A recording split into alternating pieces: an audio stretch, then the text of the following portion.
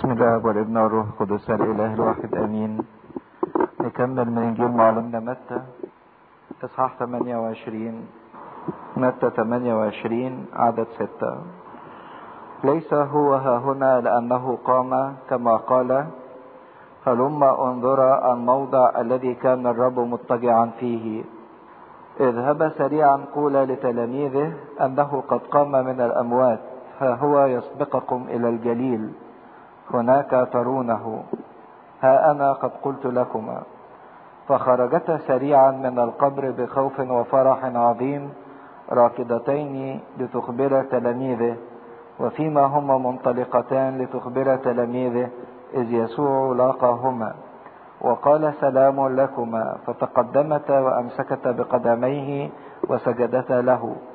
فقال لهما يسوع لا تخافا، اذهبا قولا لإخوتي أن يذهبوا إلى الجليل، هناك يرونني.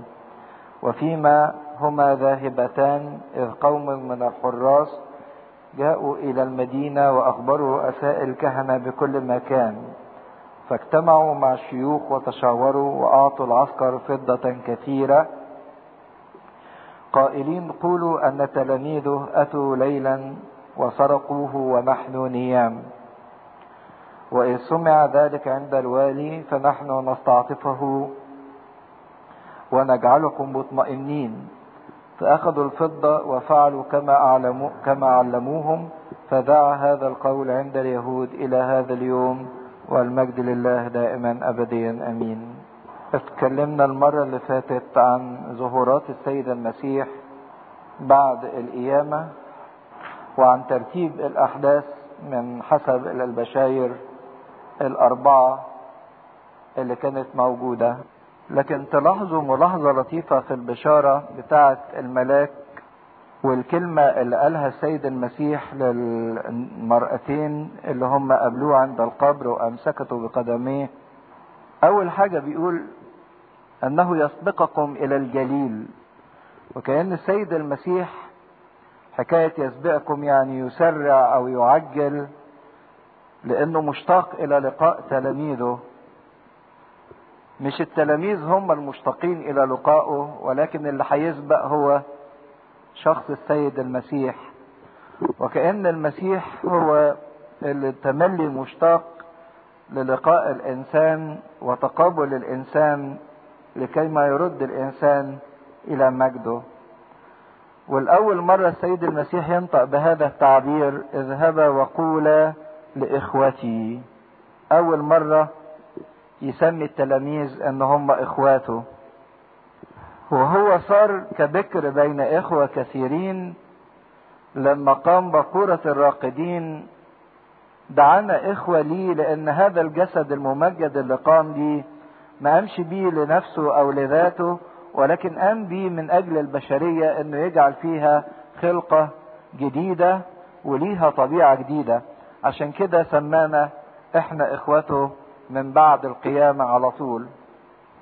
والحقيقة ان موضوع القيامة هو اهم شيء في المسيحية كلها، لدرجة ان بولس الرسول يقول ان لم يكن المسيح قد قام فباطل ايمانكم.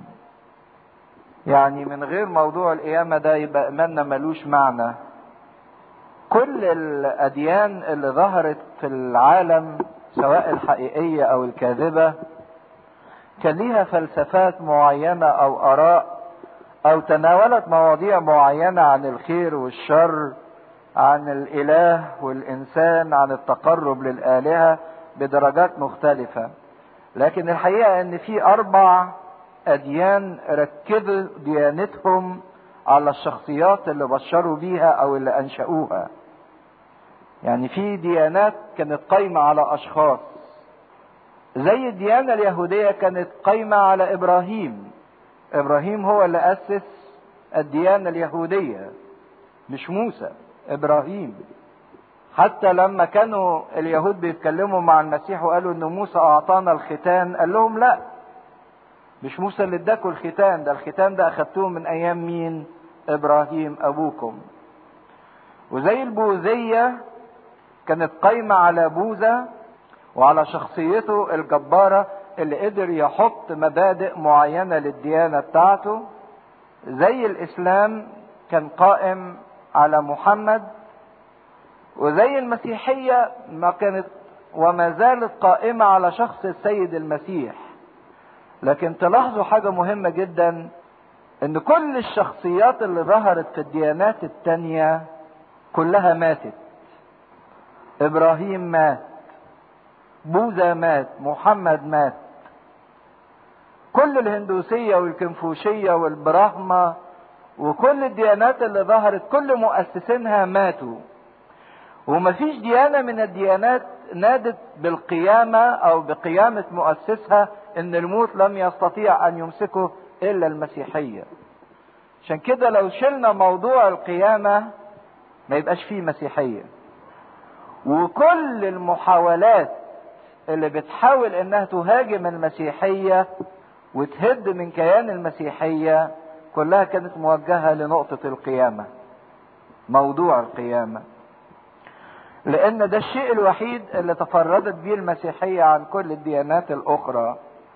فكل هجوم وجه ضد القيامة، سواء ان في اليهودية القول اللي شاع وشفناه ان المسيح ما قامش ولكن جسده اتسرق، او في الاسلام خد الموضوع من اصله من الاول، وما قتلوه وما صلبوه، يعني لا هو لا مات ولا اتصلب ولكن شبه لهم.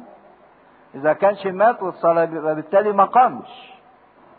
فكل الهجوم او كل الاعتراضات اللي وجهت حتى من الملحدين عشان تشكك في المسيحية كان الهجوم كله موجه لموضوع القيامة، ان المسيح لم يقم، لان هي الديانة الوحيدة اللي مؤسسها قيل عنه انه قام من بين الاموات. ده لدرجة ان بولس الرسول في بداية رسالته الرومية يقول آية شديدة جدا وقوية: يسوع المسيح ابن الله الذي تعين بقوة بقيامته من بين الاموات. يسوع المسيح ابن الله تعين بقوة، يعني دليل انه ابن الله، والدليل القوي ان هو ابن الله هو قيامته من بين الاموات. فلو شلنا موضوع القيامة من المسيحية انتهت المسيحية. باطل ايمانكم ان لم يكن المسيح قد قام. وعشان نقدر نقترب من القيامة بكل ادلتها وبكل التفاصيل بتاعتها، لازم نعرف ان فكر القيامة ما كانش غريب او حاجة ما حصلتش صدفة في تاريخ المسيح، انه مات وبعدين فوجئوا بيه انه قام اطلاقا. لكن شفنا من خلال دراستنا في الاناجيل ان المسيح كان مسبقا بيصف قيامته ويتنبأ بها. الاناجيل الاربعة مليانة من اول كرازة المسيح وهو بيتكلم ان ابن الانسان يسلم لايدي الامم ويقتلونه وفي اليوم الثالث يقوم. في كل اشاراته في حديثه عن يونان: كما مكث يونان في بطن الحوت هكذا يكون ابن الانسان في بطن الارض، انقذوا هذا الهيكل وانا اقيمه في 3 ايام. فالقيامة ما جاتش حاجة اكتشفوها كده صدفة في تاريخ المسيح، لكن لا، ده القيامة شيء مرتب له من اول ما السيد المسيح تجسد على الارض، وكان بيعلن هذا اعلان مسبق. حتى وان كان في مرات كتيرة التلاميذ ما كانوش فاهمين يعني ايه ان المسيح يقوم من بين الاموات، ما كانوش فاهمين، لكن كانوا عارفين كخبر استلموه: قيامة الرب من بين الاموات. لدرجة ان في واحد محامي بريطاني اسمه فرانك موريسون، ده كان انسان ملحد وحاول انه يكتب كتاب ضد قيامة المسيح من بين الاموات، بيحاول بالادلة وبالبراهين انه يثبت ان المسيح ما قامش.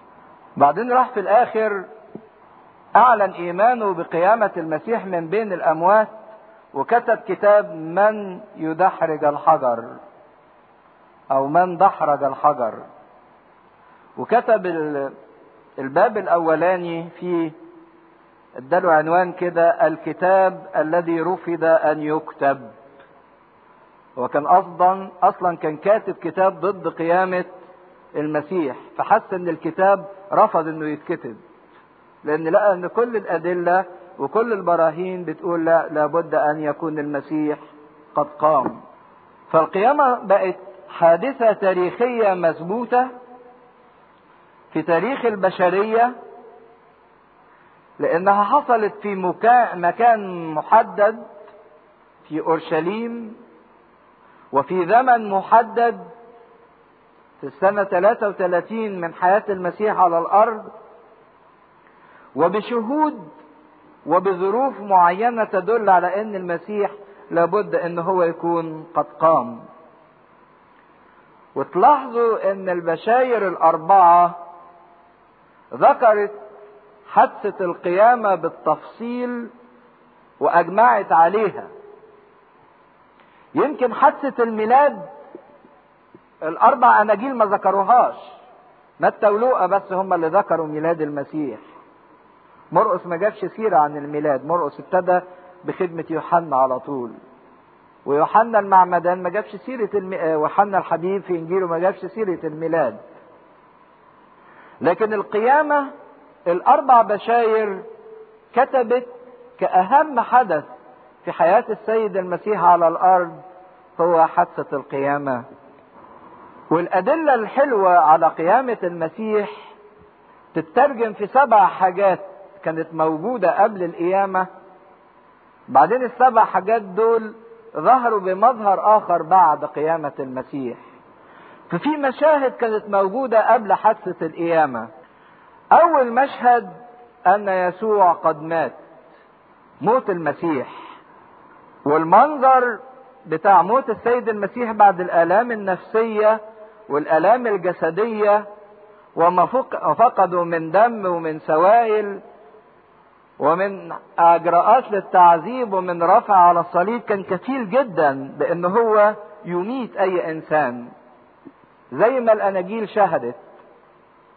لكن الحقيقة ان موت المسيح ما كانش بس بشهادة البشاير الاربعة، لكن موت المسيح كان بشهادة العسكر اللي هم كانوا مكلفين بحراسة المسيح على الصليب، ان هم لما جم يكسروا السيقان عشان يموتوهم، لان معروف ان الانسان المصلوب عشان يقدر ياخد نفسه بيزك بطرف رجليه، بيخبط في خشبة الصليب بطرف رجليه فيطلع يشب يلقط نفسه وياخد نفسه فتمتلئ رئتيه بالهواء فيقدر يعيش. لكن عشان يعجلوا بموته ويكسروا الساقين فما يقدرش يشب الشبة دهيت، ما يقدرش ياخد نفسه فيموت بسرعة. لما جم يكسروا السيقان وجدوا ان المسيح مات وتأكدوا من موته. مش بس ان هم ما كسروش سيقانه، لكن واحد من الجند حب يؤكد الموت بانه راح طعنه بالحربة. حتى لو ما كانش مات فان طعنة الحربة دي كانت كفيلة بانها تميته.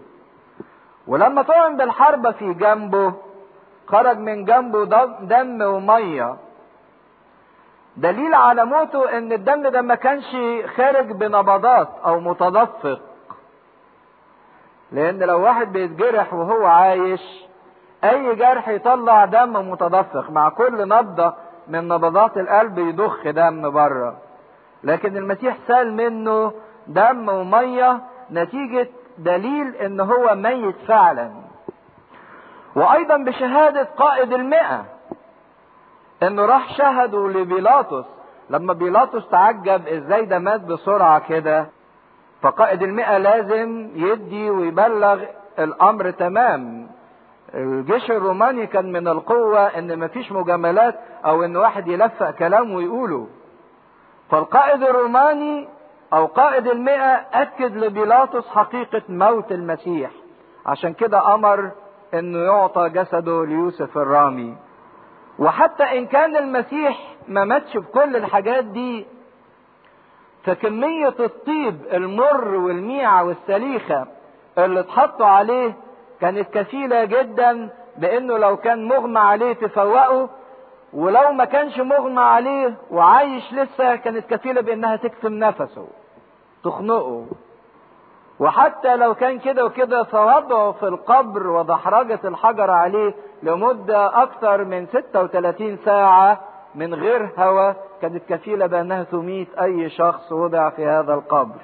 عشان كده حقيقة موت السيد المسيح كانت مؤكدة من رؤساء الكهنة، مؤكدة من قائد 100 من العسكر، حتى في تاريخ البشرية بعد كده لما جه بولس الرسول يتحاكم قدام أغرباس يعلق يقول ان يسوع مات بينما بولس يقول عنه ان هو حي. يعني أغرباس كان متأكد ان يسوع في التاريخ قد مات، لكن بولس بيقول عنه ان هو حي. اذا اول حقيقة مؤكدة هي حقيقة موت المسيح. ثاني حقيقة القبر، ان القبر كان موجود فعلا. نلاقيه بيذكر في البشائر 4 كلمة القبر 32 مرة. ذهبوا الى القبر، دحرجوا على قبر، نظروا القبر. تتكرر كلمة القبر 32 مرة، لان في بعض الناس بتقول ان كان معروف ان بعد ما كانوا بينزلوا اجساد المصلوبين ما بيدفنهمش، لكن بيرموهم في حفرة في وادي هنوم. كانوا تملي معتادين على كده ان اجساد الناس المصلوبة المجرمين والاثمة والقتلة تترمي في وادي هنوم من غير دفن. لكن المؤكد ان السيد المسيح ما حصلوش كده، وان كان في قبر. دليل على كده ايه؟ ان الرومان ما تفرقش معاهم الموضوع ده، هو ان كان في قبر ولا ما فيهوش قبر. لكن اللي كان يفرق معاهم مين؟ رؤساء الكهنة. عشان كده راحوا طلبوا من بيلاطس فرقة تحرس الجسد، تحرس القبر ويختم القبر. فوجود القبر ده مش بشهادتنا احنا، لكن ده بشهادة اليهود، لان كان يهمهم ان جسد المسيح يبقى عليه حراسة. ما سمعناش على مر التاريخ ان في ميت وضعت عليه حراسة. الحراسة دي ممكن تكون على واحد عشان تحميه من الموت، لكن واحد اوريدي ان هو مات ما يحطوش عليه حراسة خلاص. لكن الحراسة دي وضعت على قبر، والقبر ده ما كانش فيه منطقة قبور اخرى، لكن كان في بستان، كان في قبر خاص، ما كانش في منطقة قبور عامة، كان لوحده. كان موجود في صخرة، والصخرة نحتت وانشئ فيها القبر على ارض مستوية، مفيش جنبيه قبور خالص، والقبر ده مفصول لوحده في بستان لانه قبر خاص. كان القبر ده قبر صناعي وليس طبيعي، لان عشان كده يقول ان يوسف الرامي نحته في الصخرة. فكان قبر معروف منفصل عن القبور الاخرى، ما هوش مقبرة عامة لكن مقبرة خاصة، ووضعت عليه حراسة. لان لو ما كانش فيه قبر وكانت وضع في الحفرة العامة بتاعة الناس اللي بيترموا من على الصليب، ما كانش رؤساء الكهنة طلبوا من بيلاطس ان هو يحرس هذا القبر. ثالث حقيقة الدفن. يبقى كان في موت للمسيح حقيقي، في قبر حقيقي موجود. ثالث حاجة ان المسيح دفن. وبرضك 4 بشاير بيشتركوا في موضوع الدفن وفي وصف عملية الدفن. وكانوا بيجيبوا الأكفان من لفائف الكتان الأبيض وبيلفوه حوالين جسم الميت لفات متتالية، ويسيبوا الرقبة لوحديها ويلفوها بمنديل خاص لوحديها. بس قبل ما يلفوا لفائف الكتان كانوا بيدهنوا الجسم بالمر، والمر ده مادة صمغية بتلزق. المر والميعة والسليخة وكانوا كل ما يلفوا طبقة يحطوا بين الطبقة والطبقة التانية مر وميعة وسليخة. يعني المر ده موجود ما بين الكفن وجسد المسيح وما بين طيات الأكفان بعضيها وبعض، عشان كده كانت تبقى ملزقة كلها في بعضيها وملتصقة بجسد الميت. يصعب نزع الأكفان من على الميت، حتى ده اللي موجود في الموميات اللي بيشوفوها دلوقتي. رابع حقيقة كانت موجودة حقيقة الحجر، لأنه كان في بستان، وده ممكن أي حد يخشه أو ممكن أي حيوان يخشه ويعبس وينبش في الجثث. حطوا حجر كبير مش سهل تحريكه، والحجر الكبير ده كان يسندوه بحجر صغير جنبيه عشان ما يتقلقش ما يتدحرجش. الحجر الصغير ده اسمه حجر الدفج، وكان ما بين الحجر الكبير والحجر الصغير في الأربطة اللي محطوط عليها الأختام بتاعة بيلاطس، الختم النسر الروماني وختم بيلاطس، لأن لو حد حرك أي حجر من الحجرين هتنفك الأختام. يبقى في حجر موجود وفي ختم محطوط على هذا الحجر، والختم معناه ان لا يستطيع احد ان يمس هذه الاشياء.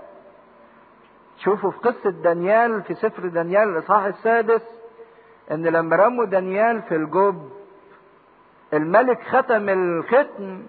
ختم الجب بختمه لئلا يتغير القصد في دانيال، لانه كان حاسس انه ممكن الناس اللي وشوا بدانيال يقتلوه، فحط اختامه.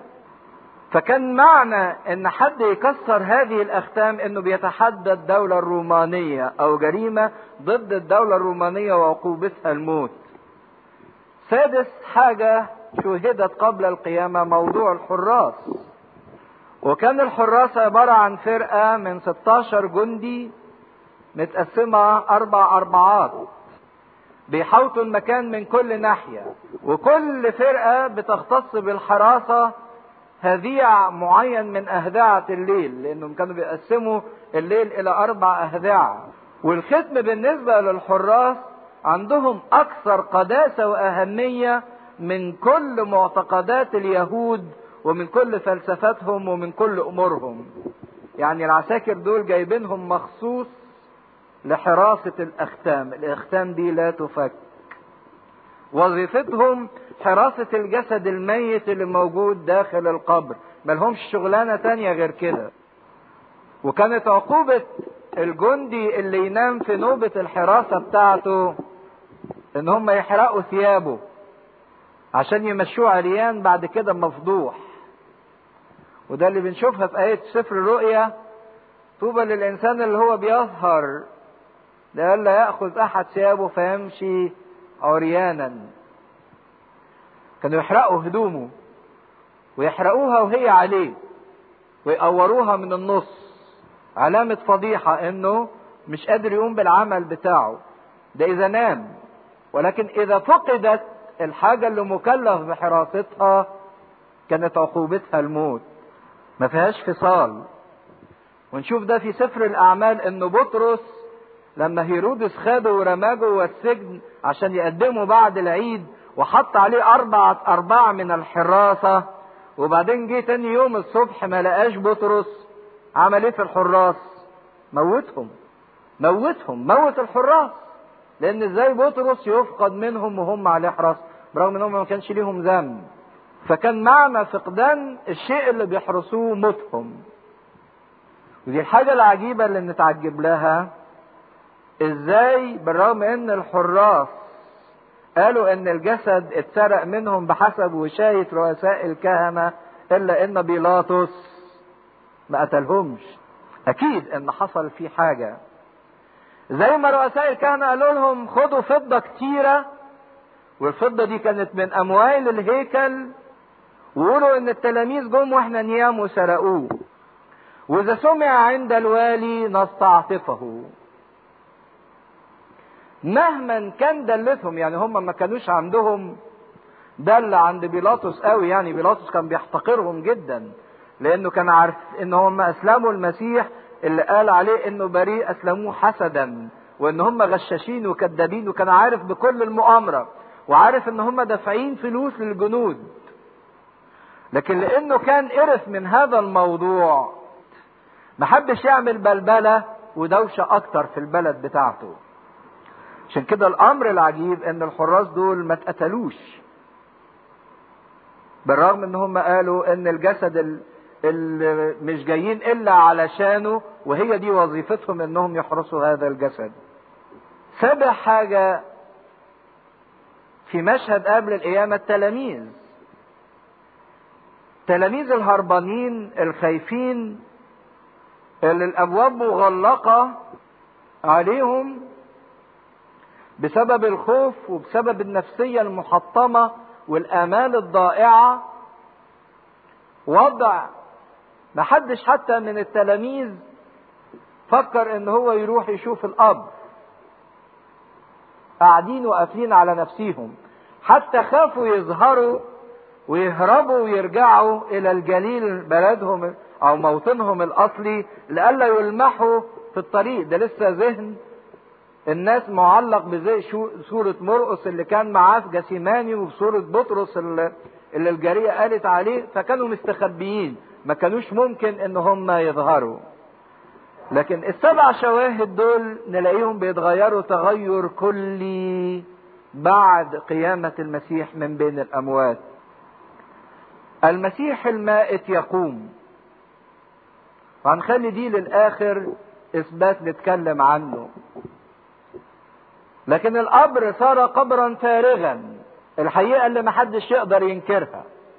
صحيح قالوا اختلاف في تفسير القبر الفارغ، لكن الحقيقة ان القبر صار فارغا، سواء المسيح قام او سواء التلاميذ سرقوا الجسد، لكن الاكيد ان القبر فارغ.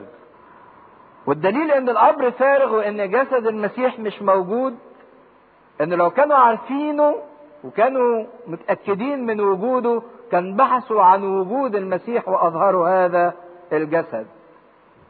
سواء ان هم جابوا التلاميذ وضربوهم وحققوا معاهم وسألوهم خبتوا الجسد فين، او فتشوا عنه او دوروا عنه او عملوا اي شيء، كان لابد ان هم هيظهروا هذا الجسد لو متأكدين من وجود هذا الجسد.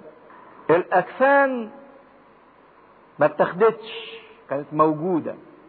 ويقول ان الاكفان كانت موضوعة بعناية فائقة وبترتيب معين، ما هياش متلكلكة ومرمية او ما هياش متاخدة خالص، لا ده محطوطة ملفوفة زي ما كانت ملفوفة حوالين الجسد، لكن الجسد مسحوب منها فمبططة على نفسيها، والمنديل موجود لوحده مش موجود مع بقية الأكفان، وكأن الجسد سحب من الأكفان، بالرغم من ان صعوبة سحب الجسد، لان قلنا المر والميع والسليخة يلزقوا الأكفان في الجسد، فالجسد مسحوب من الأكفان دهيت. وضع الحجر ان الحجر مدحرج، وزي ما بيقول يوحنا مرفوعا من عن باب القبر، يعني متدحرج بعيد عن باب القبر، يعني مسافة كبيرة عن فم القبر. يعني دحرجته دي بتعمل دوشة بتعمل ازعاج ومحتاجة القوة كتيرة علشان يمشي المسافة دي كلها الحجر. والختم مكسور نتيجة دحرجة الحجر، برغم ان كانت وظيفة الجند هي حراسة هذا الختم. الحرس الروماني اتحرك من حوالين القبر، قوم من الحرس راحوا دخلوا المدينة عشان يقولوا خبر، وقوم من الحراس التانيين كانوا موجودين عند القبر. لكن لما دخلوا المدينة حصلت بلبلة، راحوا قالوا رؤساء الكهنة فتشاوروا، جابوا مجمع السنهدرين، قالوا لهم كل اللي حصل من الزلزلة ومن كسر الأختام ومن دحرجة الحجر وإن القبر فاضي. العجيبة إن رؤساء الكهنة بدل ما يعلنوا إيمانهم بقيامة المسيح من بين الأموات، راحوا قعدوا يتشاوروا طب نعمل ايه؟ فطلعوا حكاية سرقة الجسد، برغم ان احنا زي ما هنشوف انها فكرة سخيفة جدا لا يمكن انها تعقل. لكن ليه هم عملوا كده؟ اصلهم لو اعترفوا ان المسيح قام من بين الاموات يحصل لهم هم ايه؟ ده هم الشعب يقوم عليهم يموتهم، دول قتلوا المسيح ابن الله. عشان كده فضلت ذاتيتهم وانانيتهم موجودة، فطلعوا اشاعة كاذبة سخيفة بالرغم من عدم قبول العقل ليها.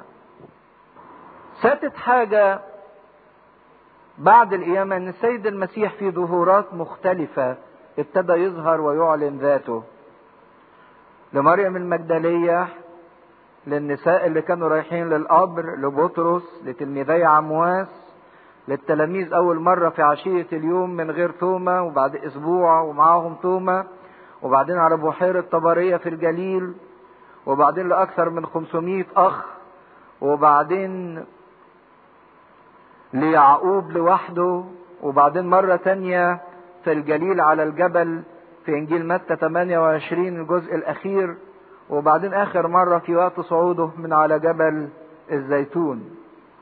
وفي الظهورات دي سمعوه، مريم سمعته بيناديها باسمها، وشافوه رأوه، ففرح التلاميذ إذ رأوا الرب، ولمسوه،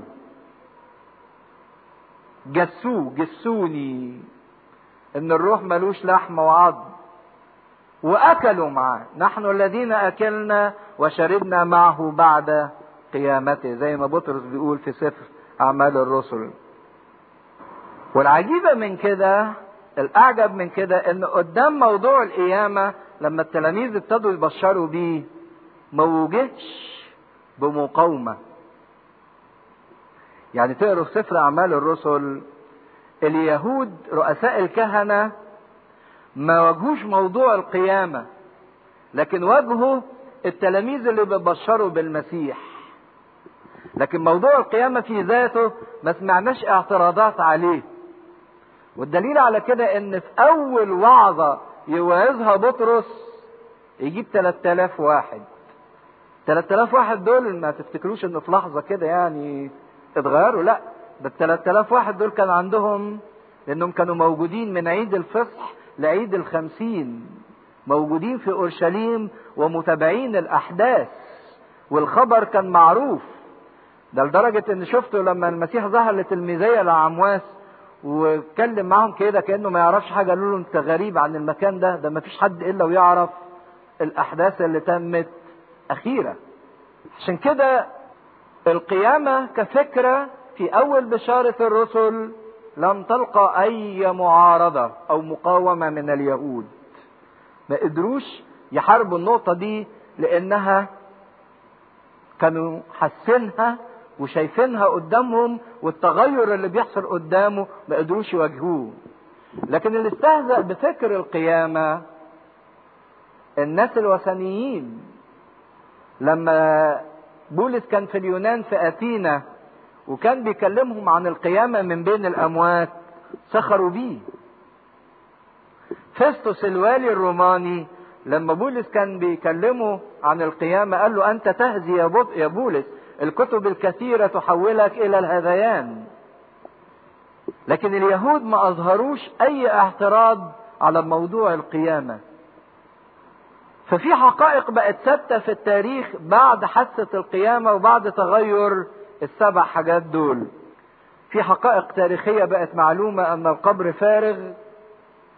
في حقائق سيكولوجية بانت في حياة التلاميذ، تغيرهم النفسي بعد ما كان فيه خوف وضعف وجبن وهروب، بقى فيه قوة وشجاعة ومجاهرة وفرح وجراءة وانتشار. تغيير سيكولوجي حصل في التلاميذ، نفسيتهم اتغيرت خالص. ده 12 فتنوا المسكونة كلها. وايضا تغيير فسيولوجي حصل في المجتمع نفسه، تغيرات اجتماعية حصلت فسيولوجية، ان بقى في كيان جديد ظهر اسمه كيان الكنيسة. سموه في الاول الطريق، اتباع الطريق، زي ما كان بيقول مع بولس. لكن في جماعة ظهرت جديدة في المجتمع، بقى لها كيان وبقى لها اجتماعات وبقى لها نشاط. يوم السبت اتغير ليوم الحد، ويوم الحد بقى له وضع في المجتمع. في عادات ظهرت، العشر رباني واجتماعهم، المعمودية انتشرت. كل ده بعد القيامة حصل تغيرات في المجتمع نتيجة موضوع القيامة. فعشان يواجهوا موضوع القيامة على مر التاريخ ظهرت 4 نظريات ضد القيامة بتقول ان المسيح ما قامش. وهنشوف النظريات اللي ظهرت دي وازاي انها لا يمكن تكون حقيقية، بل بالعكس تؤكد فعل القيامة. زي ما ان موضوع الحراس كانوا قاصدين بيه ان هم يمنعوا القيامة، لكن صار موضوع الحراس ده تأكيد للقيامة. النظريات اللي اتحطت صارت تأكيد لقيامة المسيح من بين الأموات. أول نظرية اتقالت هي نظرية الإغماء، أن المسيح ما ماتش لكن كان مجرد مغمى عليه، وبعدين لما اتحط في القبر مع الهدوء والراحة قدر يستعيد قوته ويفوق ويقوم. الرد على نظرية الإغماء دهيت، أول حاجة الكلام اللي اتأكدناه منه ان المسيح مات فعلا بالآلام اللي شافها، وبشهادة العسكر، وبشهادة رؤساء الكهنة، وبشهادة قائد 100، وبشهادة بيلاطس نفسه. لكن حتى لو فكرنا في الموضوع ده بالعقل، لو هو مغمى عليه كانت الأطياب المر والميعة والسليخة بالكميات اللي اتحطت كفيلة بإما ان هي تفوق اللي مغمى عليه او تموته تخنقه. مكوثه في القبر مع عدم تجديد الهواء لفترة كبيرة تزيد عن 36 ساعة كفيلة بانه حتى لو كان مغمى عليه مش يقوم، ده يموت. وحتى لو كان مغمى عليه وفعلا قام، ازاي يقوم من اغمائه ويقدر يدحرج الحجر العظيم ده؟ هو هيجيب نفس منين؟ وازاي يطلع من وسط الاكفان؟ يفك نفسه ازاي؟ ده واحد اخد الضرب والالام دي كلها، حتى لو ما ماتش مش هيكون فيه قوة انه يقوم يدحرج الحجر او يفك الاربطة اللي مربوط بيها. ده اكتر من كده، ازاي يقدر يمشي ساعات ومسافات كتيرة؟ ده مشي مع تلميذي عمواس 60 غلوة سفر سبت. طيب لو كان مغمى عليه وقام، ازاي يطلع من الجلود ويهرب من الجلود وهم مش شايفينه؟ حتى لو كان مغمى عليه وابتدى يفوق، على الاقل كان يحتاج الى فترة نقاهة طويلة جدا يعوضوه بالسوائل اللي فقدت منه بالدم وان هم يطيبوا الجروح بتاعته. لا، ده محتاج حد يعتني بيه وينقله ويشيله، لكن يقوم من نفسه ويدحرج الحجر ويمشي المسافات الكتيرة لا يمكن. اذا موضوع ان المسيح كان مغمى عليه لا يمكن ان هو يكون فعلا حقيقة. تاني نظرية حطوها ضد قيامة المسيح نظرية السرقة، ان المسيح اتسرق، الجسد بتاعه اتسرق ولا يعلم اين يوجد. طب لو فكرنا في موضوع السرقة، مين اللي هيسرقه؟ التلاميذ اللي كانت حالتهم كلها ضعف وجبن وخوف وقافلين على نفسيهم وخايفين حد يشوفهم. طب وهيسرقوه ليه؟ ده هم اصلا فكرة القيامة ما كانوش متوقعينها، ما كانوش فاهمينها. هيسرقوه عشان يقولوا ان المسيح قام؟ اذا كان فكر القيامة شيء غير متوقع، ده حتى لما قاموا شافوه بعضهم شك، ظنوه خيال. طب ولو كان التلاميذ هم اللي سرقوه، هل يعقل ان هم يعملوا كذبة وبعدين يموتوا علشانها؟ ده التلاميذ دول كلهم حطوا حياتهم تمن شهادتهم للمسيح القائم. بنعمل كذبة واموت وانا عارف ان انا بكذب على نفسي؟ ده كلهم ماتوا الا يوحنا، ده كلهم تحملوا الآلام من اجل قيامة المسيح. والتغير اللي حصل فيهم تغير نتيجة ان هم بيضحكوا على العالم. اذا لا وضع التلاميذ ولا ظروفهم ولا حياتهم بعد كده تقدر تقول ان هم اللي سرقوا الجسد من القبر. وضع التلاميذ ولا ظروفهم ولا حياتهم بعد كده تقدر تقول ان هم اللي سرقوا الجسد من القبر. ممكن يكون رؤساء الكهنة، اظن ده شيء مستبعد جدا، يهمهم جدا ان الجسد يظل في القبر وطلبوا من اجل هذا الحراسة. يكون بيلاطس هو اللي اخذ الجسد، ده اول واحد يهمه هدوء الامور في البلد بتاعته هو بيلاطس، وموضوع اخذ الجسد ده عمل له دوشة، وهياخده يعمل بيه ايه؟ عندا وكيدا في رؤساء الكهنة. لكن الاضطراب اللي حصل والقلق اللي حصل ده كبير، كان يهمه سلامة وهدوء الولاية بتاعته، لان اي شغب في الولاية بتاعته هيخليه يعرض ان قيصر يشيله من الحكم. يكون لص بالصدفة خد سرق المسيح، زي ما افتكرت مريم المجدلية اخذوا سيدي من القبر ولست اعلم اين وضعوه. طب اللص اللي هياخد جسد المسيح ده هيسرق الجسد ليه؟ الا من اجل انه ياخد الاكفان، هي اللي غالية. لكن اللي اتوجد الاكفان ظلت موجودة في القبر، بينما اللي اتاخد الجسد.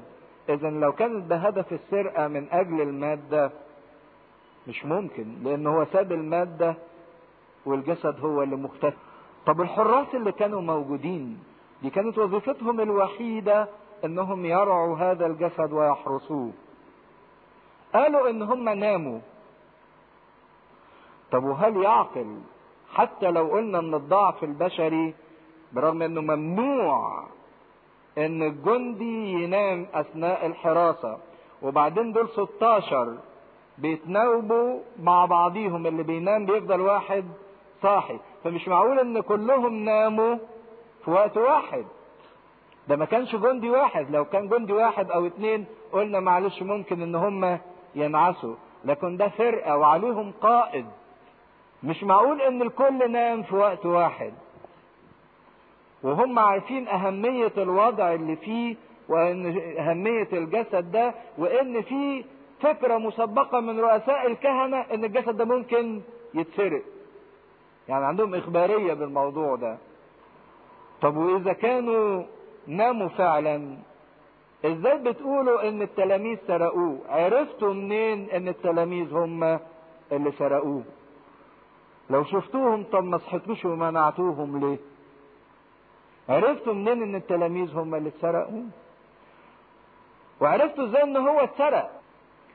طب ولو شفتوهم وهم بيسرقوه ما مسكتوهمش ليه؟ بتقولوا انكم نايمين. أليست دحرجة الحجر ذلك الحجر العظيم كفيلة بأنها تصحيكم من النوم؟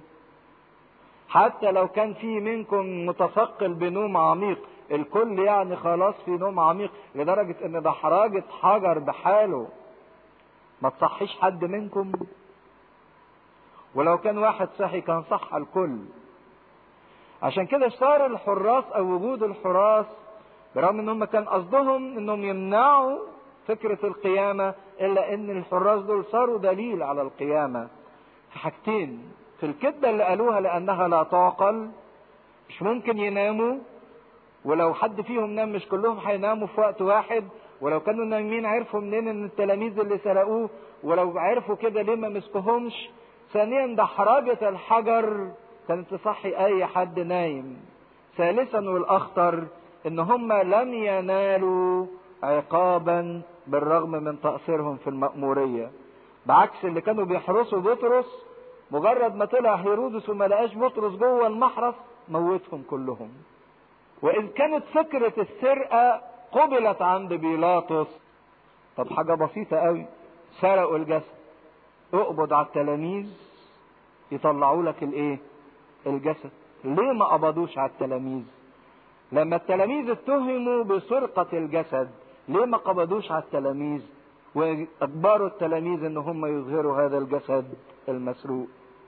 لكن حاجة من دي ما حصلتش. طب بقاء الاكفان، في واحد هيخش يسرق هيسيب الاكفان مرتبة كده، ولا واحد هيسرق هياخد بسرعة يخطف ويجري؟ مش هيقعد يفك الاكفان الملزقة بصعوبة. عشان كده فكرة السرقة لم تكن مقبولة ولا معترف بيها.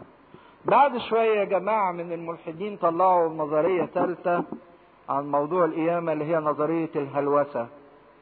قالوا ان التلاميذ ما شافوش حاجة، لكن التلاميذ شدة تعلقهم بالمسيح وحبهم للمسيح اتخيل ليهم ان هم شافوا المسيح.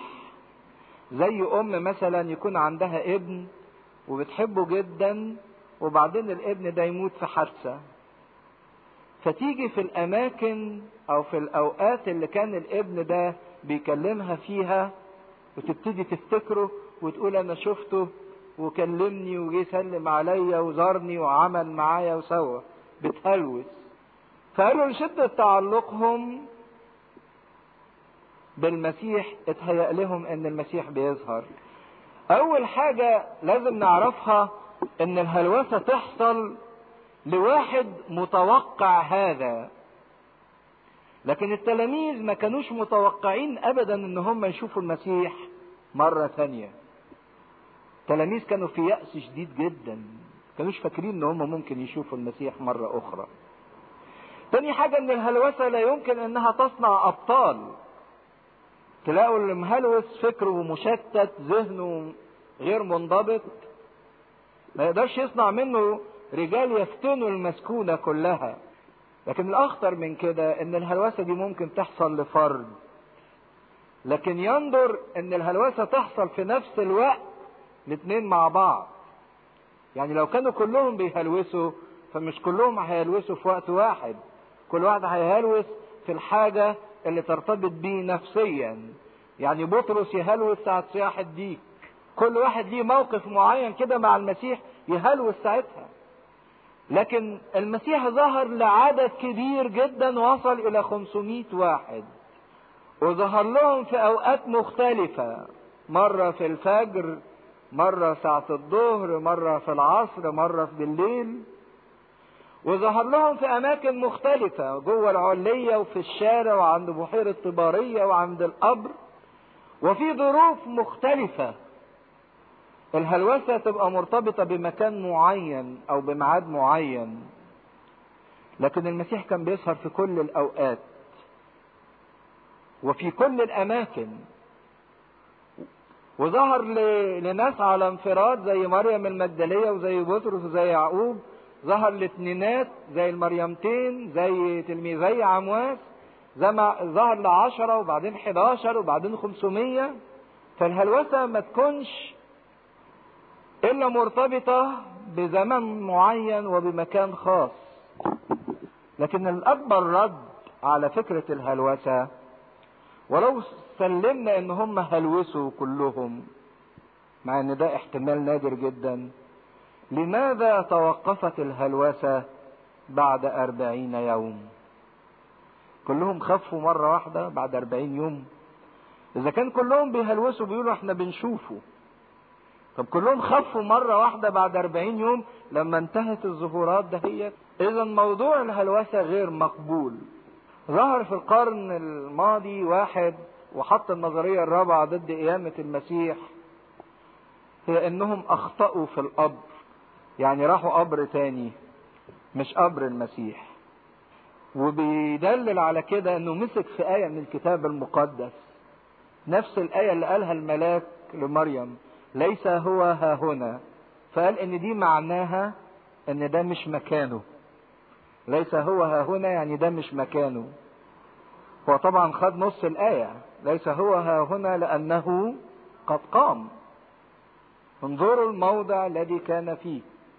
فنظرية الخطأ في القبر نشوف ان من تأكيدات الكتاب المقدس ان كان صعب جدا ان مريم المجدلية تخطئ في القبر.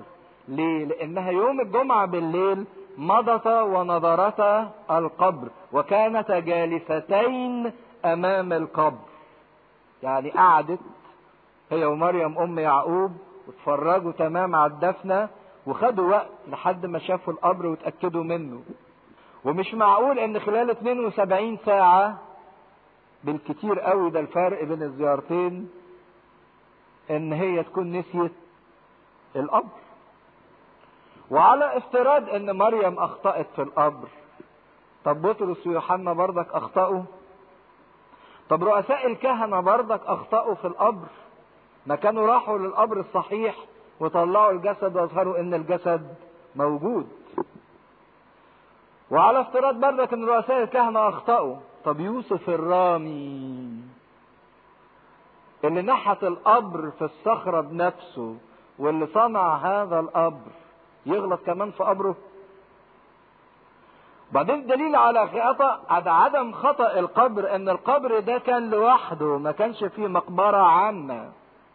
ده هو كان صنعه في بستان وصنعه نحته في الصخر لنفسه، ما كانش حواليه قبور اخرى. طب وحتى لو مريم المجدلية غلطت في القبر والملاك قال لها ما هوش هنا، طبعا اكيد كانتش هترجع بالحنوط اللي معاها، ده هي اخده الحنوط مخصوص عشان تكفن الجسد، كانت فضلت تدور عليه لحد ما تستخدم الحنوط.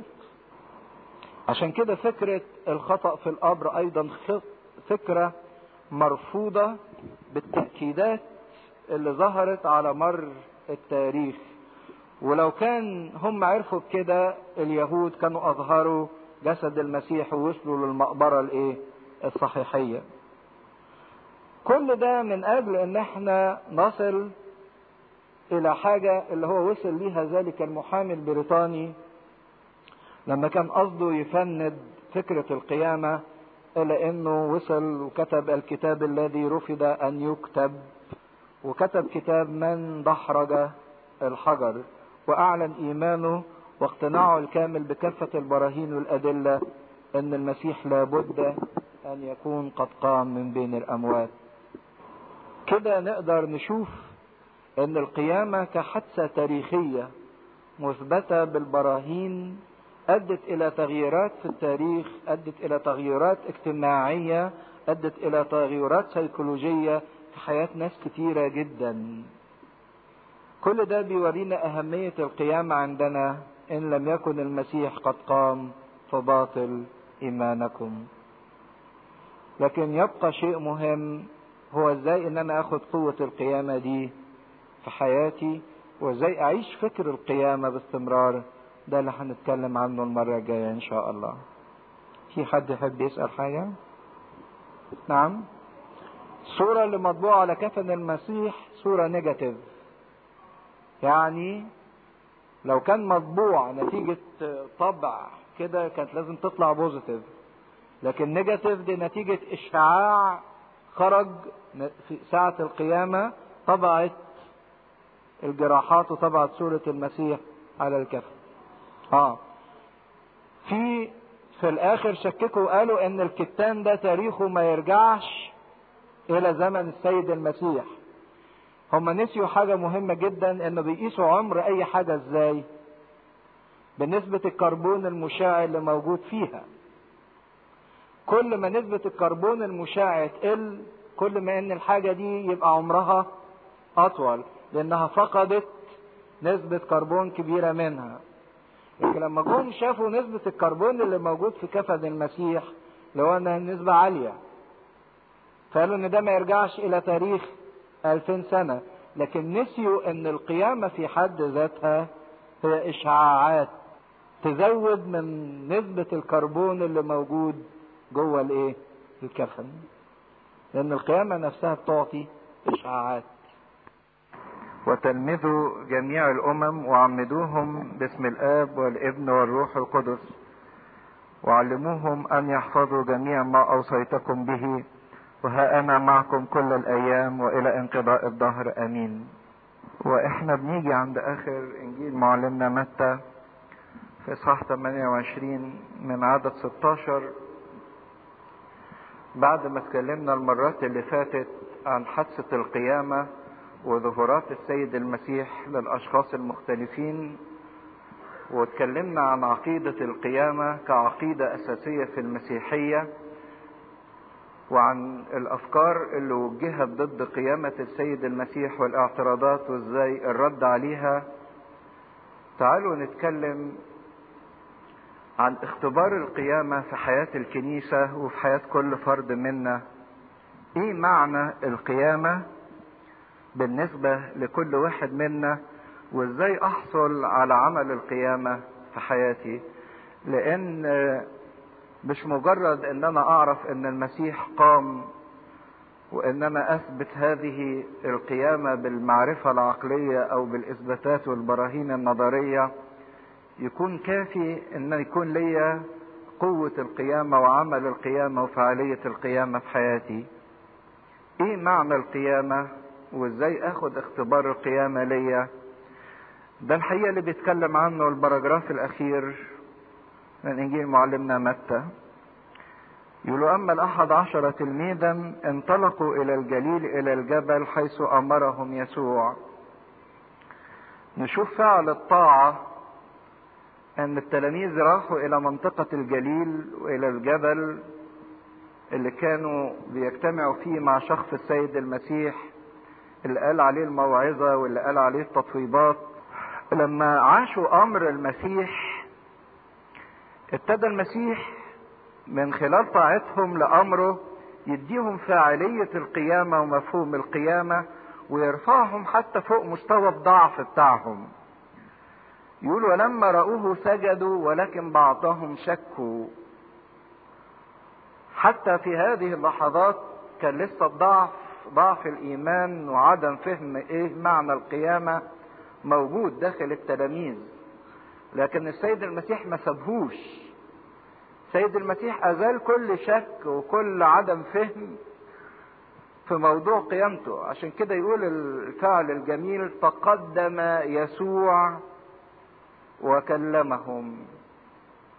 يعني المسيح هو اللي قرب منهم. المسيح حاول، ومش حاول فقط ولكن فعلا قرب ليهم مفهوم القيامة وحقيقة القيامة. لانهم كانوا عاجزين عن ان هم يقربوا من الحقيقة دي، عاجزين من ان هم يقبلوا فعل القيامة في حياتهم بسبب ضعف الايمان وبسبب الشك وبسبب عدم وضوح الرؤية. فكلمهم قائلا دفع الي كل سلطان في السماء وعلى الارض. طب من اين له هذا السلطان؟ وايه هو هذا السلطان؟ وسلطان على ايه؟ دفع الي كل سلطان من السماء والارض. طب مين اللي اعطاك هذا السلطان؟ مين اللي اعطاك هذا السلطان؟ مين اللي دفع له هذا السلطان؟ اكيد الاب. عشان كده ما نستعجبش لما نقرا في الرسائل وفي سفر اعمال الرسل التعبير اللي بيستخدمه الرسل في كرازتهم بقيامة المسيح. يقولوا ان الله اقامه من بين الاموات. ما يقولوش ان المسيح قام من ذاته، لكن يقولوا ان الله اقامه من الاموات. دفع اليه السلطان مش لانه عاجز عن القيامة بذاته، لان هو والاب واحد، لكن كان لازم يسيب الاب هو اللي يقيمه. كان لازم يستلم هذا السلطان من الاب، لان الكلام ده زي ما هنشوف ما كانش يختص بالمسيح شخصيا، لكن كان يختص بينا احنا ككنيسة المسيح حملها في جسده. اول حاجة كان لازم الاب يعطيه هذا السلطان، سلطان القيامة، ويقيمه. لان موضوع التجسد كله كانت فكرته ايه او ضرورته ولزومه ايه؟ ان الانسان عجز على انه ينفذ مشيئة الاب. مش قادر ينفذ مشيئة ربنا. فجه المسيح اخلى ذاته، اخذ صورة انسان، وكل عمله انه ينفذ المشيئة اللي الانسان عجز عن انه ينفذها ويعيشها. عشان كده تبص تلاقوه تملي يقول اني ما بتكلمش من ذاتي، ولكن انا بتكلم كما سمعت من ابي، وما بعملش من ذاتي لكن بعمل الاعمال اللي بيعملها ابي. ويعلن ان ما جئت لاصنع مشيئتي بل مشيئة الذي ارسلني، بل طعامي ان اصنع مشيئة الذي ارسلني واتمم عمله. كان عمل المسيح الاساسي هو انه ينفذ مشيئة الاب بجسم بشريتنا، وما كانش حد يقدر ينفذ مشيئة الاب بيرفكت 100% الا الابن، لان هو والاب واحد. ده حتى لما حد فينا بيكلف واحد بانه يعمل له خدمة او يؤدي له مهمة، بيفضل قلقان برغم عارف ان اللي كلفه ده بيحبه وهيعمل له اللي هو عايزه، لكن بيفضل قلقان يحسن ما يعملش الحاجة بالظبط زي ما هو عايز. يفضل يسأله عملت كذا وعملت كذا ورحت الحتة الفلانية وسويت الامر الفلاني. ما كانش حد يقدر يتمم مشيئة الله اتمام كامل وتام الا الله نفسه. عشان كده كان جه دور المسيح ان مخلي ارادته وذاته، وكنائب عن البشرية وفي جسمه البشرية كلها جه هدفه الوحيد انه يصنع مشيئة الاب. والحد الصليب كانت مشيئة الاب، بذل ابنه الوحيد واتم هذه المشيئة واعلن انه اكملها لما صرخ وقال قد اكمل. لكن علشان يتبرهن على قبول الاب ذلك العمل الذي عمله الابن، وعلشان يعلن لكل البشرية ان الاب ارتضى وسر بالعمل اللي عمله الابن وان كل شيء فعلا قد اكمل، كان لابد ان الاب يقيم الابن. اعلان على قبول الاب وارتضاء الاب وسرور الاب بما صنعه الابن من اجل البشرية. عشان كده كلمة اقامه الله من الاموات ودفع اليه كل سلطان، مش لانه كان ناقص في السلطان، لكن لانه يحمل الكنيسة في جسم بشريته، فبيستقبل كل الاب عايز يعطيه للكنيسة. فكان لازم انه الاب يقيمه كعلامة رضا وقبول وسرور وكمال العمل الذي اتمه الابن على الصليب. عشان كده بالرغم من ان المسيح كانت فيه قوة القيامة وكان يقوم من ذاته، الا انه ترك الموضوع ده وسلم مشيئة القيامة الى الاب، لان هو من الاول خالص جاي يتمم مشيئة الاب. فحتى النهاية كان لابد ان يكون القيامة بمشيئة الاب ايضا، لان القيامة دي بقت بتاعتنا احنا. عشان كده برغم ان المسيح كانت فيه قوة القيامة، لكن الاب اقامه بالمشيئة، اعلان على قبول الاب لما قدمه الابن من اجل البشرية. مش لان المسيح في سلطانه اقل، لا، ده كل الامور اللي بتتم دي كانت من اجلنا احنا. عشان كده بيقول دفع الي كل سلطان. طب والسلطان ده فين؟ في السماء والارض. ما هو هذا السلطان اللي دفع للمسيح عشان تفهموا انه ما كانش لشخص المسيح في ذاته، ولكن كان للكنيسة. المسيح اداه للكنيسة، ولأول مرة تستودع في الكنيسة ما تحلونه على الارض يكون محلول في السماء، وما تربطونه على الارض يكون مربوط في السماء. سلطان للسماء وعلى الارض. والسيد المسيح لما اعطى هذا السلطان واستودعه للكنيسة قال للتلاميذ كده: اذهبوا وتلمذوا كل الامم. اخرجوا، انتشروا، وزعوا السلطان ده لكل العالم، متعوا كل الخليقة وكل الإنسانية بهذا السلطان. إذا كان للسيد المسيح ليه سلطان في السماء إنه يرسل الروح القدس، وليه سلطان إنه يغفر الخطايا، وليه سلطان أن يستجيب الطلبات التي تقدم باسمه، وليه سلطان إنه يفتح باب الملكوت لكل إنسان، فكل هذا السلطان يسلمه إلى الكنيسة ويعطيه إلى الكنيسة، ويقول للتلاميذ: اذهبوا وتلمذوا كل الأمم. مش شعب واحد، شعب مختار.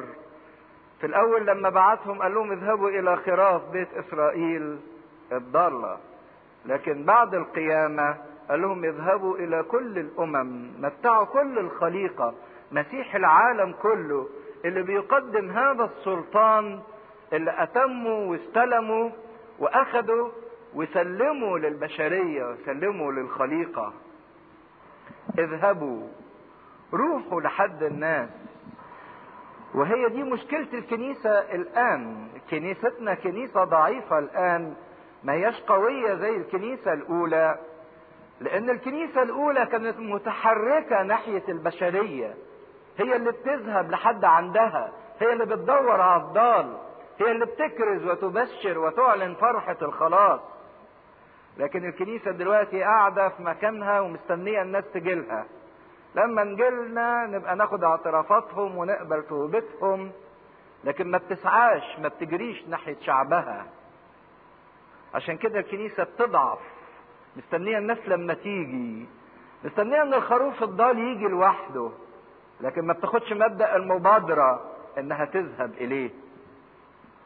برغم ان كان امر المسيح للكنيسة: اذهبوا، اوصلوا لحد كل واحد في مكانه، تلمذوهم وعمدوهم باسم الاب والابن والروح القدس. وتلاحظوا ان المسيح ما قالش باسماء الاب والابن والروح القدس، لكن قال باسم، لان هو اسم ايه؟ واحد فقط. عمدوهم، لان العماد ده هو علامة العهد الجديد، والمعمودية دي هي باب الاسرار، اول سر ناخده عشان ينفتح لنا بعد كده كل الاسرار التانية، سر التثبيت وسر الغفران وسر التناول، سر الشفاء. كل الاسرار التانية ما نقدرش ناخدها الا بالمعمودية، علامة العهد. ان كل السلطان اللي المسيح اداه للخليقة ما تقدرش الخليقة تاخده الا من هذا الباب، باب المعمودية. ان كل واحد يدخل في عهد بينه وبين المسيح، بينه وبين الثالوث. عشان كده قال: بدون المعمودية ان لم يولد الانسان من الماء والروح لا يقدر انه يتمتع بهذا السلطان وبهذه الاسرار وبهذا الفداء. دخلوهم من الباب اللي هو المعمودية، لكن مش تدخلوهم وتسيبوهم. علموهم ان يحفظوا جميع ما اوصيتكم به. علموهم، تلمذوهم، اشعلوا باستمرار ذلك الروح الناري اللي قبلوه في المعمودية. عمل الله انه يعطيك هذا الخلاص وهذا الفتاء وهذا السلطان، لكن عملك انت انك تعيشه، انك تتعلمه، انك تمارسه، انك تضرمه في حياتك، انك تتفاعل بيه. مش بس تعمدوهم وتسيبوهم وترموهم، لكن لا، علموهم جميع ما اوصيتكم به. خليهم يعيشوا الكلمة بتاعتي، الوصية بتاعتي، قوة قيامتي. طب ونجيب قوة منين يا رب ان احنا نعمل العملية الصعبة دهيت؟ قال لهم: ها انا معكم كل الايام والى انقضاء الدهر. مش هتعملوا ده بقوتكم انتم او بتقواكم، لكن من خلال وجودي معكم، ها أنا معكم كل الأيام وإلى انقضاء الدهر. متعهم بوجود دائم في كل زمان وفي كل مكان. حضور المسيح في حياتنا، مش هي دي النبوة اللي تنبأ من آلاف السنين عنها أشعياء؟ يدعون اسمه عمانوئيل الذي تفسيره الله معنا. أهو المسيح بيحقق اسمه في حياة البشرية. ها أنا معكم، عمانوئيل الذي تفسيره الله معنا. معنا فوق الظروف وفوق المكان وفوق الزمان وفوق الأحداث وفوق الأشخاص. هو معانا كحقيقة اختبارية، بس المهم احنا اللي نكون معاه. هو معانا لأنه وعده صادق ولا يمكن أن يكون كاذب، بس المشكلة فينا ان احنا اللي نكون معاه.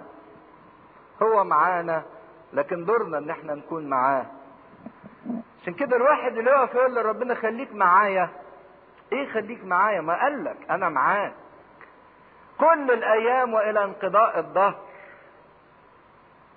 انت مش مصدق في كلامي ان انا معاك، بتيجي تطلب تاني وتقول خليك معايا؟ لا، غير الطلبة بتاعتك واطلب من ربنا حاجة تاني. قل له خليني يا رب معاك، خليني انا معاك، لاني واثق ان انت معايا. لكن المهم انا يا رب اللي اكون معاك. حتى في ليتورجية القداس لما الكاهن بيقول الرب مع جميعكم، بيؤكد الحقيقة ان ربنا معانا. طب ويسألك السؤال الثاني، اين هي قلوبكم؟ هو معاكم لكن انتم معاه ولا مش معاه؟ فالشعب لابد انه يصرخ ويقول هي عند الرب، ان لابد ان قلوبنا تبقى معاه زي ما هو معانا. فالمسيح بيدي التلاميذ قوة القيامة ويؤكد امين ان هذا الكلام صادق ولا يمكن ان يكون فيه اي كذب. القيامة اللي المسيح دفعها لينا وسلمها لنا، تعالوا نشوف معناها ايه بالنسبة لحياتنا الشخصية. ما من شخص جرب مثل السيد المسيح. في ناس كتيرة مروا بتجارب مريرة لكن ما حدش جرب زي المسيح. اللي جرب من اهله، من اصحابه، من تلاميذه، ومن الحكماء بتوعه. جرب في مبادئه وتعاليمه، في محبته، في اقواله، في معجزاته. كانوا بيرفضوا كل ده. حتى معجزاته قالوا عليه ببعل ذبول رئيس الشياطين. جرب في جسده، جرب في آلامه، جرب حتى موته. انزل من على الصليب. وعشان تقدروا تقدروا معنى هذه التجربة المرة، كل ما يزداد نبل الإنسان وبر هذا الإنسان كل ما تزداد معاه مرارة التجربة. يعني لو واحد طبيعته وحشة ويجي عليه من كل هذه الأشياء مش هتفرق معاه كتير، لكن واحد طبيعته نبيلة مقدسة ومباركة ويجرب بكل هذه التجارب بتأثر فيه جدا. عشان كده إن كان المسيح جرب بهذه الآلام ومدى معاناته لدرجة أنه صرخ نفسي حزينة جدا حتى الموت، كان لابد له أن يتقبل تعزية عوض كل هذه الآلام. طب والتعزية دي قبلها من مين؟ من الله الآب اللي أقامه، اللي دفع ليه كل سلطان في السماء وعلى الأرض. عشان تفهموا بردك ليه أقامه الآب، بالرغم أن كانت قوة القيامة فيه ليس فقط لأنه كان مخضع المشيئة للآب في كل شيء وكان ينتظر أن يقيمه الآب بالمشيئة، ولكن أيضا لكان ما يأخذ تلك التعزية، تعزية القبول والفرح والسرور بما صنعه. القيامة كانت حاضرة فيه وموجودة فيه، لكن كانت منتظرة مشيئة الآب.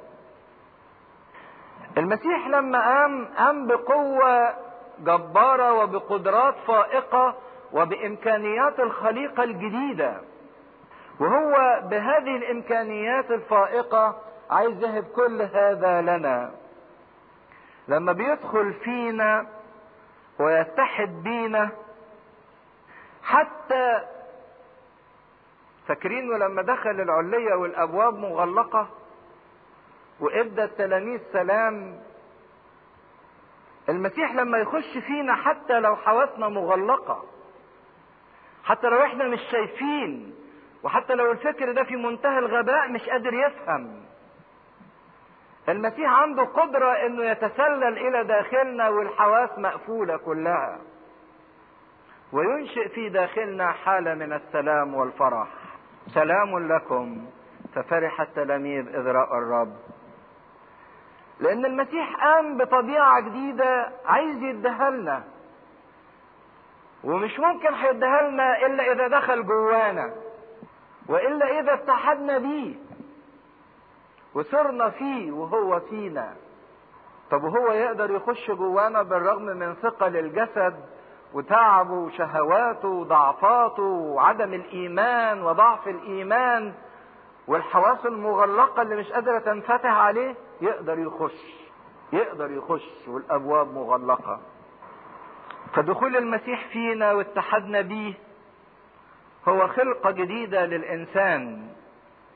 ولما نحب نحط تعريف للإنسان الجديد أو الخليقة الجديدة،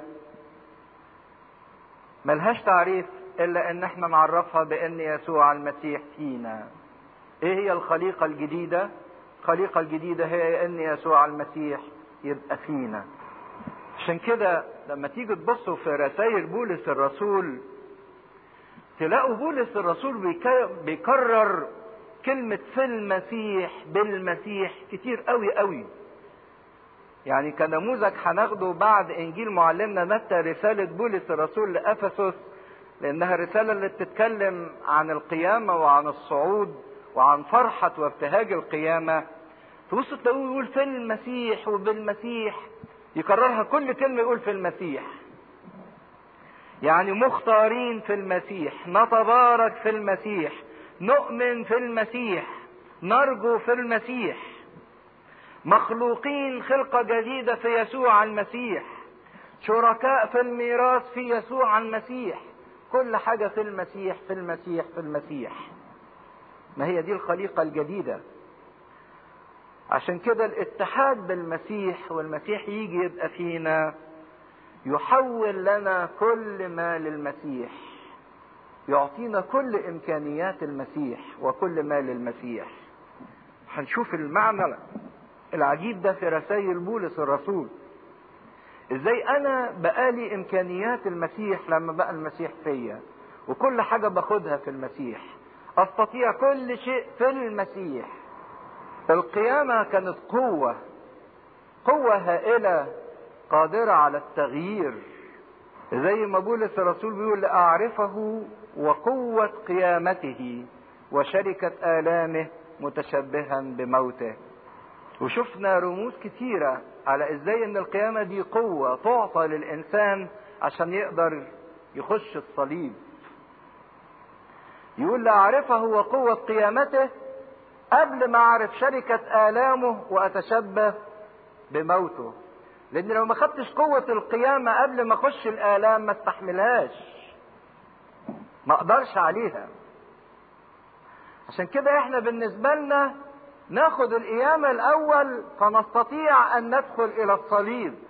لكن بالنسبة للمسيح، المسيح جاز في الألم وفي الصليب قبل ما ياخد القيامة، لكن أنا ما أقدرش. وشفنا المثال الجميل لكده إبراهيم أبو الآباء، إنه في اليوم الثالث رأى الموضع اللي هيذبح فيه إسحاق. لما أخذ قوة القيامة قدر إن هو يحط إسحاق على المذبح. حتى لما كان ربنا قال لموسى طلع شعبي في البرية ليعبدوني، موسى يروح يقول للفرعون نذهب مسيرة 3 أيام ثم نذبح للرب. ما نقدرش نذبح قبل 3 أيام. فرعون يقول له طب امشي بس يوم كده واذبح، يقول له 3 ايام اخد قوة القيامة عشان اقدر اذبح. والآية الجميلة اللي بيقولها بولس الرسول في روميا الإصحاح الأولاني يقول تعين ابن الله بقوة بروح القداسة بالقيامة من الأموات. تعين بقوة من جهة روح القداسة بالقيامة من الأموات. يعني قيامة الأموات ده معناه تعيين، دفع إلي كل سلطان بقوة. كانت القيامة قوة في شخص المسيح واستعلنت لنا، والمسيح بيسلمنا القوة دهيت لأعرفه وقوة قيامته. قوة هائلة على تغيير كل شيء، قوة القيامة. شوفوا منظر الناس اللي قبل القيامة ومنظر التلاميذ بعد قيامة المسيح. قوة هائلة على التغيير. المسيح بيسلمنا القوة دهيت. دي القوة دهيت فتحت لينا الباب اللي كان بيفصل ما بين العالم الحاضر والعالم الآخر أو العالم الأبدي. مش فتحت السماء على الأرض. كل دراستنا في إنجيل متى بنشوف إزاي السيد المسيح بينشئ فكرة الملكوت وحياة الملكوت في داخلنا. واتكلمنا عن إنجيل متى إن هو إنجيل الملكوت، إزاي الواحد يعيش ملكوت السماوات.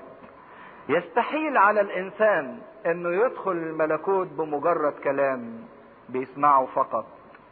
معرفة الطريق شيء، وإنما أمشي في الطريق ده شيء تاني.